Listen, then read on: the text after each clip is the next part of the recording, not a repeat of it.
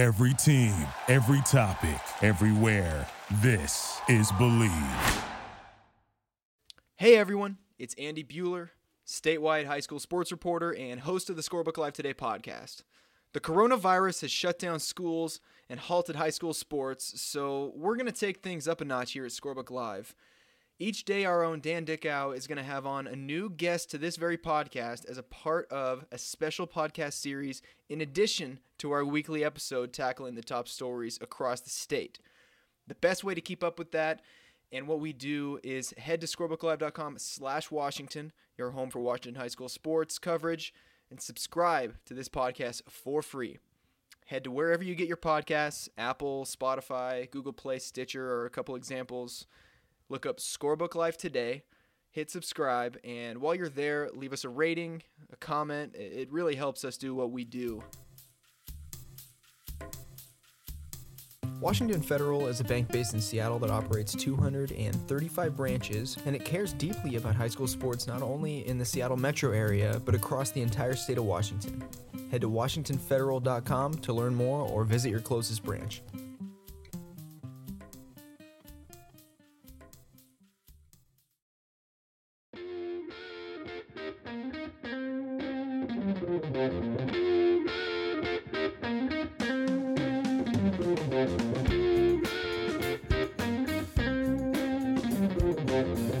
Dan Dickau, Scorebook Live, Washington, with our daily podcast interview. This time joined by Coach Ed Haskins.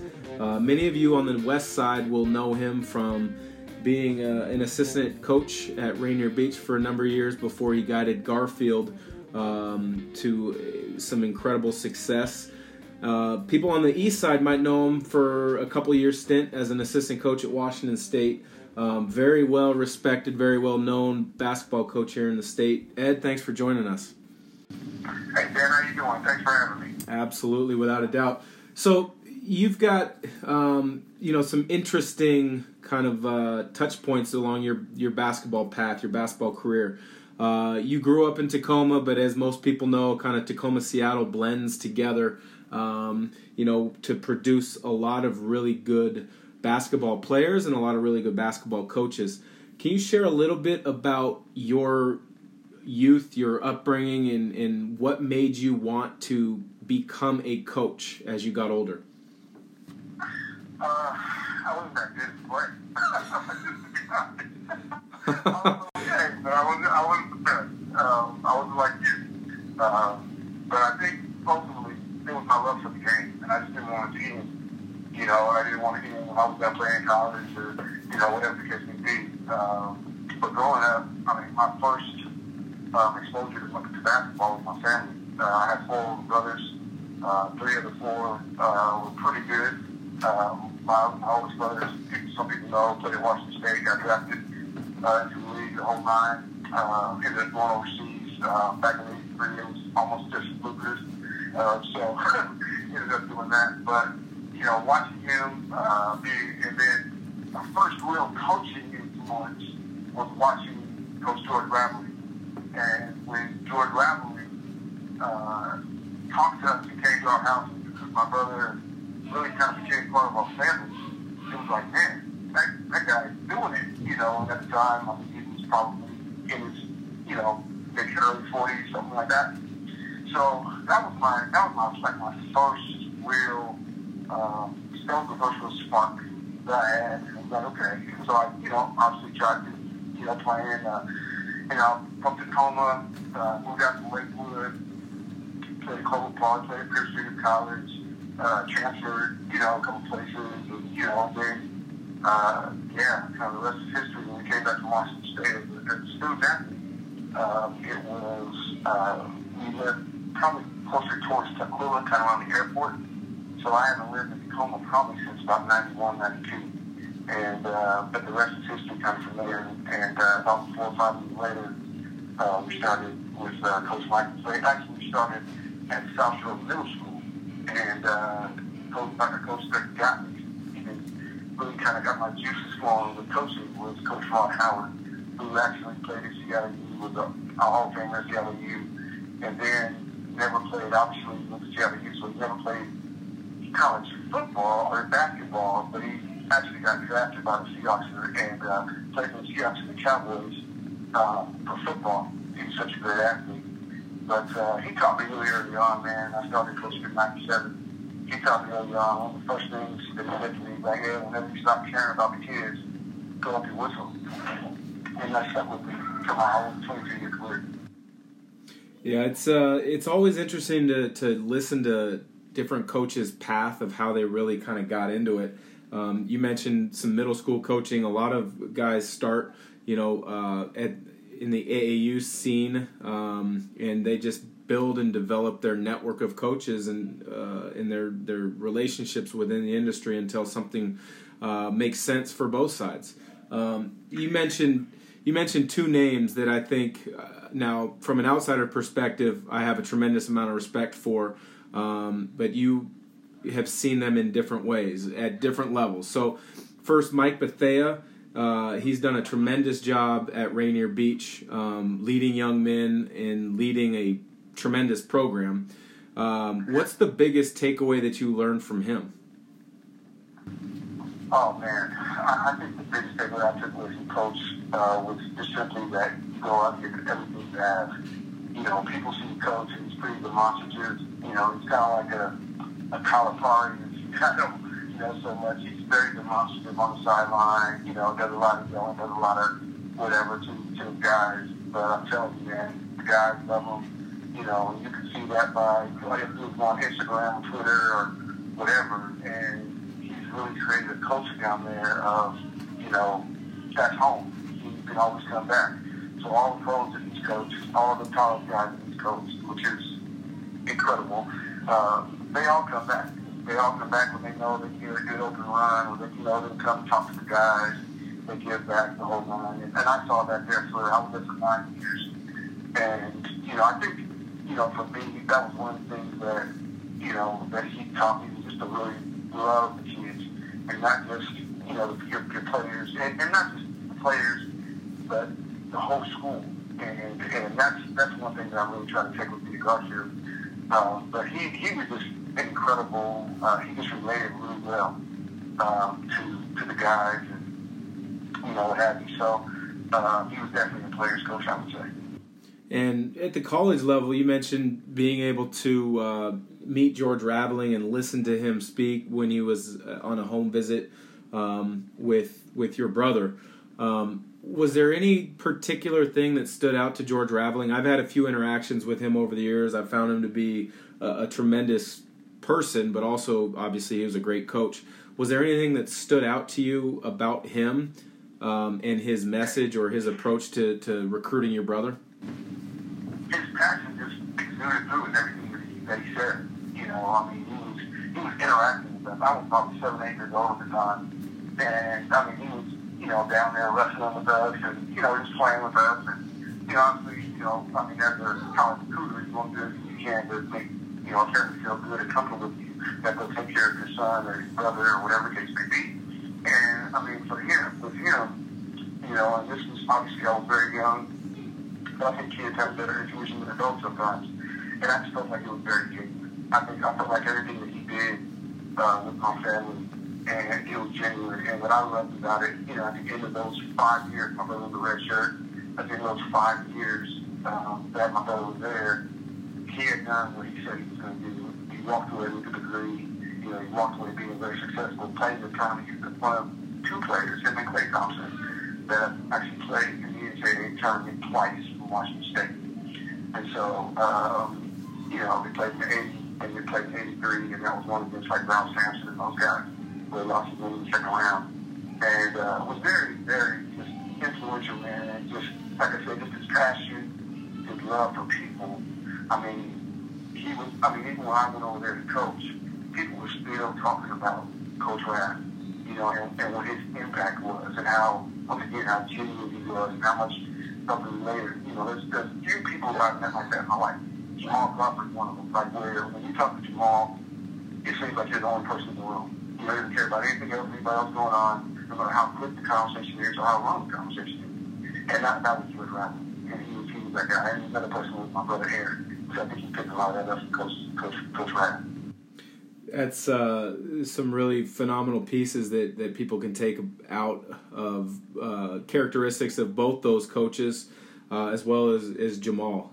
Jamal's been, I've known him since high school when I was at University of Washington, and you make the comment there. I see a lot of those traits now, thinking back at the conversations I've had with Jamal, so that's very impressive. You learn from a number of coaches, and any coach wants their opportunity to run their own program at whatever level it is. You finally get your opportunity at Garfield. You probably have some thoughts that you took from Coach Bethea, some other thoughts from different coaches that you learned from along the way. How do you implement the culture that is yours into a program when you take it over? Well, there's a saying in coaching that all the best coaches make balls, dude. So I think that for me, when you're sitting next to a guy like Coach Bethea, I actually had a chance one year to sit next to now Obey coach Jason Kerr. We were at Franklin together for a year. And when you sit next to guys like that are winners, that know how to win, that know how to build it, that both build programs that were phenomenal. I think that are phenomenal. And still are phenomenal. I think that what you do, what I try to do is just put my own personality on Garfield when I did that, because I can't be, Mike Bethea, I can't be Jason Kerr, I can't be Coach Rad, I can't be anybody else but me. And so I just try to let whatever came naturally to me in certain situations just kind of flow. And, obviously, and I can't, let me say this to make it very clear, obviously Garfield has an incredibly rich history, of basketball. It didn't start with me, it definitely, obviously, they won a couple championships since I've been gone with Brandon, it didn't end with me, which is great. I think you always, whenever you get a program, you want to leave it better than what you found it. And hopefully I did that at Garfield. Not just as head coach, but as athletic director there as well. But I think that ultimately, for me, it traits like just doing what it takes to win, doing what it takes to teach young men how to become men, doing what it takes, every day, the things that nobody sees, whether it be doing laundry, whether it be, sweeping the floor, whether it be going to their parents' house and talking to them, or, other things that we have to do that nobody sees. And I'm just being honest with you, it's a year-round job, and in Seattle public schools, head coaches get about $5 grand, for the season, and that's all year round, and there's no question about that. So, it's just, it has to be a calling. It's almost like I could never be an official. I don't know about you, Dan, but I could never be a basketball official. I just couldn't do it, but that's a calling, and being a coach is a calling, and so in a different way. So yeah, I just think that for me, ultimately, it was just really about being who I am. Definitely there were things that I took from all three of the programs, also even the middle school program, even the middle school program that I was a part of. I took things from all three of those coaches. But I think that ultimately, the one thing that I loved about those three men was they all encouraged me to be me.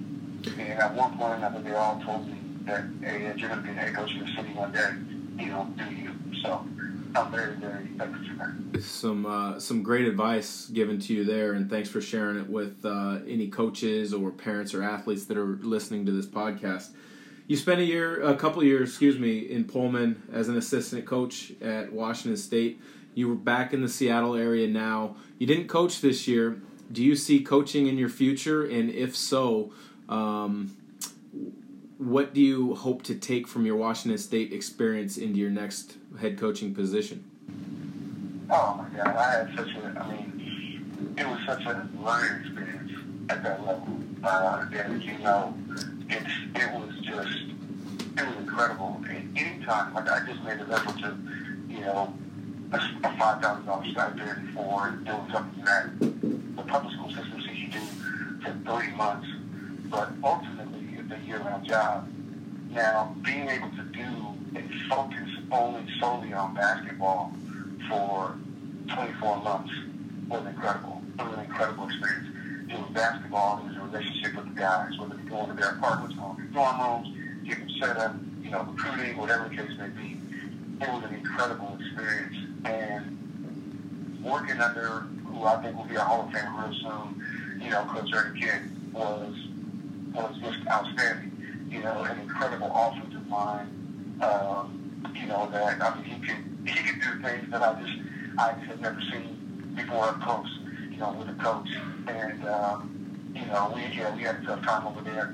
The 2 years I was there, but I don't regret it. I definitely wouldn't go back on the decision I made. To go to Washington State for a few reasons, but one of the main reasons was I got to work under a guy like him.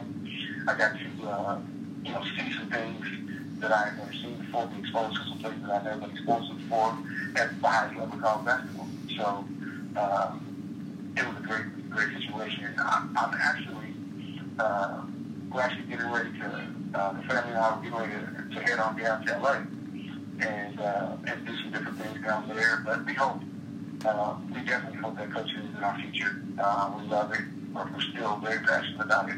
I'm not too old yet. I'm 40, so I'm not too old yet. I think that there is I think there's a place for me somewhere. And honestly, having done what I did at Washington State, that was the dream of mine. Just like Garfield, I grew up going to Garfield games and watching the greatest coach of Garfield history, Al Harrison, watching him coaching, how he carried the program. That was a big influence just by watching him from afar. And we try to do that as well. But just really honestly and true, I feel like it doesn't matter what level. If I can even take Coach Harrison for an example, Coach at Garfield, the head coach of Seattle, went to UW, then came back to high school. And there's no shame in that. There's absolutely no shame in that. If you love the game, you're going to do it for the right reasons and with the right intent. And it doesn't matter what level that you're at. It just matters that you're doing what you're passionate about and that you're helping to win. Yeah, some great words there. One last question before I let you go. Then this is, I'm sure, going to be a really tough one because there's a lot of directions you can go with this answer. Best player you've ever seen come out of the Seattle area? Okay, I actually, somebody on Facebook posted this question, and I actually responded to it. So it's two different things, okay? And the first thing I would say is that Michael Porter Jr. is not from Seattle, and I don't think Michael Porter Jr. actually claims Seattle, if that makes sense. Sure. So, Seattle, Washington. So, it's not about that. His situation, to me, is different. You have to put it in its own category. Okay? Now, the best player that I've ever coached against is Michael Porter Jr. Okay? Now, is he from Seattle? No, he's not. Okay? I would say Michael Porter Jr., I could say Markel Fultz, when I coached against him, and Les Schwab, those guys. But the best player that I've ever coached or I've ever seen come out of Seattle, the most dominant, I don't know, dominant's different. People say Shaq's the most dominant, but Michael's the best player. Geez, man, that is you're right. You could go a lot of ways. Man, here's the other thing. You actually, this way yours in my Elvis Kastner posted something on Twitter yesterday, and he gave his top 10. I said, well, my question is, are you talking about from K-12, or are you talking about post as well, their whole basketball career? So I have maybe ask you a clarifying question. Are we talking about whole basketball career, or are we talking about, up until high school? Yeah, I would say best player at the high school level. So it's a tough one. Yeah, I would say if I could do a couple, I would do a couple. I would say one of the best players is two players that's a lot of Stewart. And with the Twins at Rainier Beach, I would also say Tony Roten, who was very, very dominant at Garfield. And then I would also say Doug Wren. That's kind of when I came on the scene. I saw obviously people earlier because I used to come over all the time. But those four guys, and then obviously, you know, you have to put up with Jamal. Nobody had seen anything like Jamal before. You know, he did stuff in high school. Actually, I remember playing with him against him in the Pro-Am, the Douglas Pro-Am, the summer before his senior year. And it was just like he was almost a man amongst men. Sure. The Pro-Am. He was playing against pros. And, you know, he was 16, 17 years old. So nobody had seen anything like Jamal. Obviously, all those guys that I just mentioned, outside of Tony, you know, were state champions, took their team to state championships. And I don't blame it on Tony. He made the championship game my first year. I blame it on myself, so it's not his fault, it's on me. We lost a better way. But yeah, so those guys, man, you really can't, and long answer, because it's such a delicate question in Seattle basketball. And a long answer to say, you know what, man, honestly, there's been a lot of great guys, including yourself, obviously, but, you know, you, Luke, you know, I think about Adam Morris, you know, not just Seattle itself, I think about over Washington. You know, I remember when Adam came over and played my All-Star game they used to do in 2003 with Aaron Brooks and the Twins, and he had an incredible game. I think he had like 30-something that game. You know, his dad was great. You know, he thought that's what he was famous for the opportunity, but, you know, Adam was an incredible player. So, there's just a lot, man. I mean, I think for us being right here in this corner of the country, you know, to have so much come out, it's incredible. And that's a kudos to the family, the parents, the coaching, you know, and the players, obviously, themselves.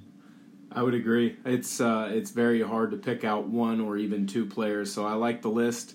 You put a number of good guys that have been mentioned by others when I posed the same question. So, Coach, we appreciate you joining. We look forward to having you back on the sideline again at some point when the time's right for you and your family. And thanks for being a big supporter of Scorebook Live. Absolutely, man. Yeah, thank you, and congrats on so much success with Scorebook Live. I mean, you got it started, man, and now it's really skyrocketed. So congratulations, man. You guys stay safe out there, and we'll get through this together. All right. Thanks, Coach.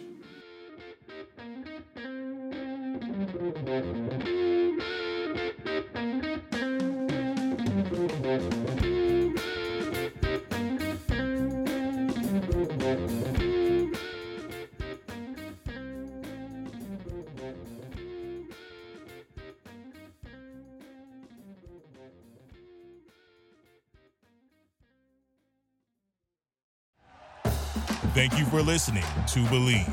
You can show support to your host by subscribing to the show and giving us a 5-star rating on your preferred platform. Check us out at Believe.com and search for BLEAV on YouTube.